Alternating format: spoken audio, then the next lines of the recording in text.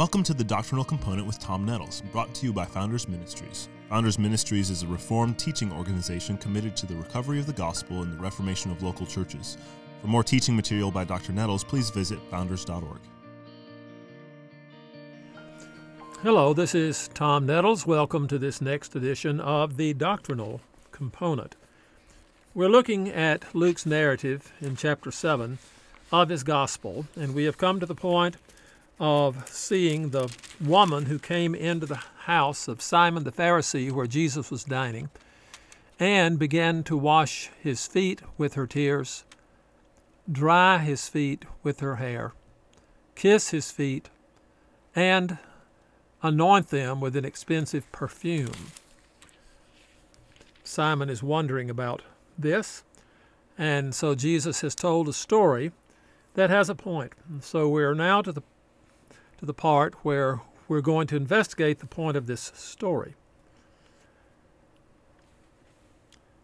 The one who knew that an unrepayable debt had been wiped off the books, according to the story of Jesus, is the one that would feel the greatest sense of relief and virtually a lifetime of gratitude for such a merciful manifestation of forgiveness. From then on, every day of his life would be seen as a gift, free from debt, and therefore free from prison. Jesus did not ask about the relative sense of indebtedness of the other, but focused only on the one who would sense his indebtedness as a forfeiture of freedom and joy in life. Simon answered, perhaps reluctantly, even as A.T. Robertson quotes Plummer, quote, with an air of supercilious indifference, close quote, by acknowledging that the one whom he forgave more would also love more. Jesus confirmed the answer by saying, "You judged in the right way." This is a confirmation of Simon himself, but more than that, it is a confirmation of the answer itself. He was saying, according to the nature of the language, a critical examination of this case will yield an answer that is straight, directly consistent with the stated facts of the case.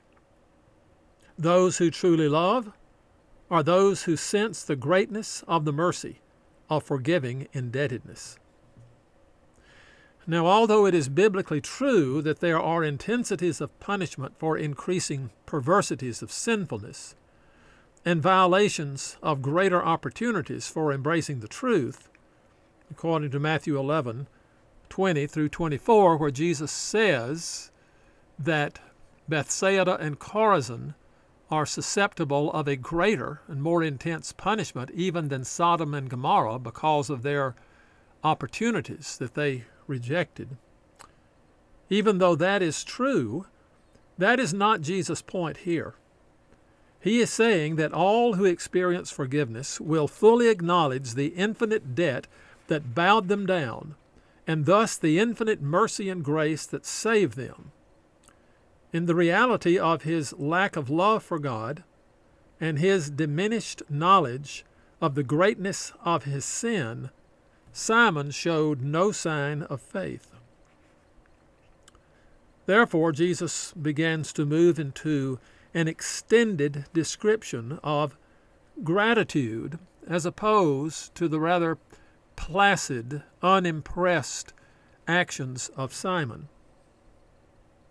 Jesus calls specific attention to the woman.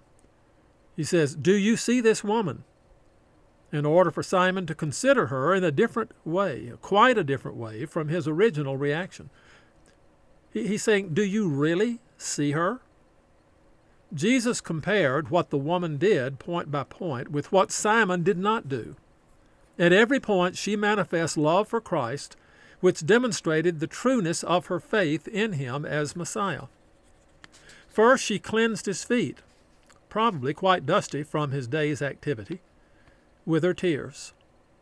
The fact that an eternal Son of God, or the eternal Son of God, had condescended to have human feet in order to walk among sinners and finally to have them pierced, to hold him on the cross, was not lost on her.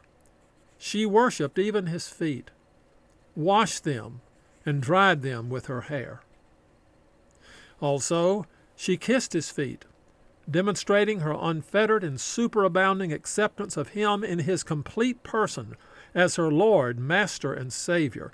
Nothing about Jesus could be repulsive, nothing could be off-putting, nothing avoided, but all of him, as the Word made flesh, should draw forth our absolute dependence and grateful love. Simon had not even given Jesus the customary kiss on the side of his face. Much less would he have considered kissing his feet. Also, the woman anointed Jesus' feet. He was Messiah, the Anointed One, and she would claim him as her Messiah by pouring her expensive perfume on his feet. By those feet he would descend from Pilate's hall as a condemned criminal. By those feet he would ascend the Mount of Calvary for execution. By those feet he would be nailed, fixed, stabilized on the instrument of human torture, upon which also the wrath of eternal God came. His feet should be anointed for this priestly work of sacrifice. This woman, who formerly had been a great sinner, now was a lover of a different kind, a lover of true spirituality, a lover of heaven, a lover of the Savior.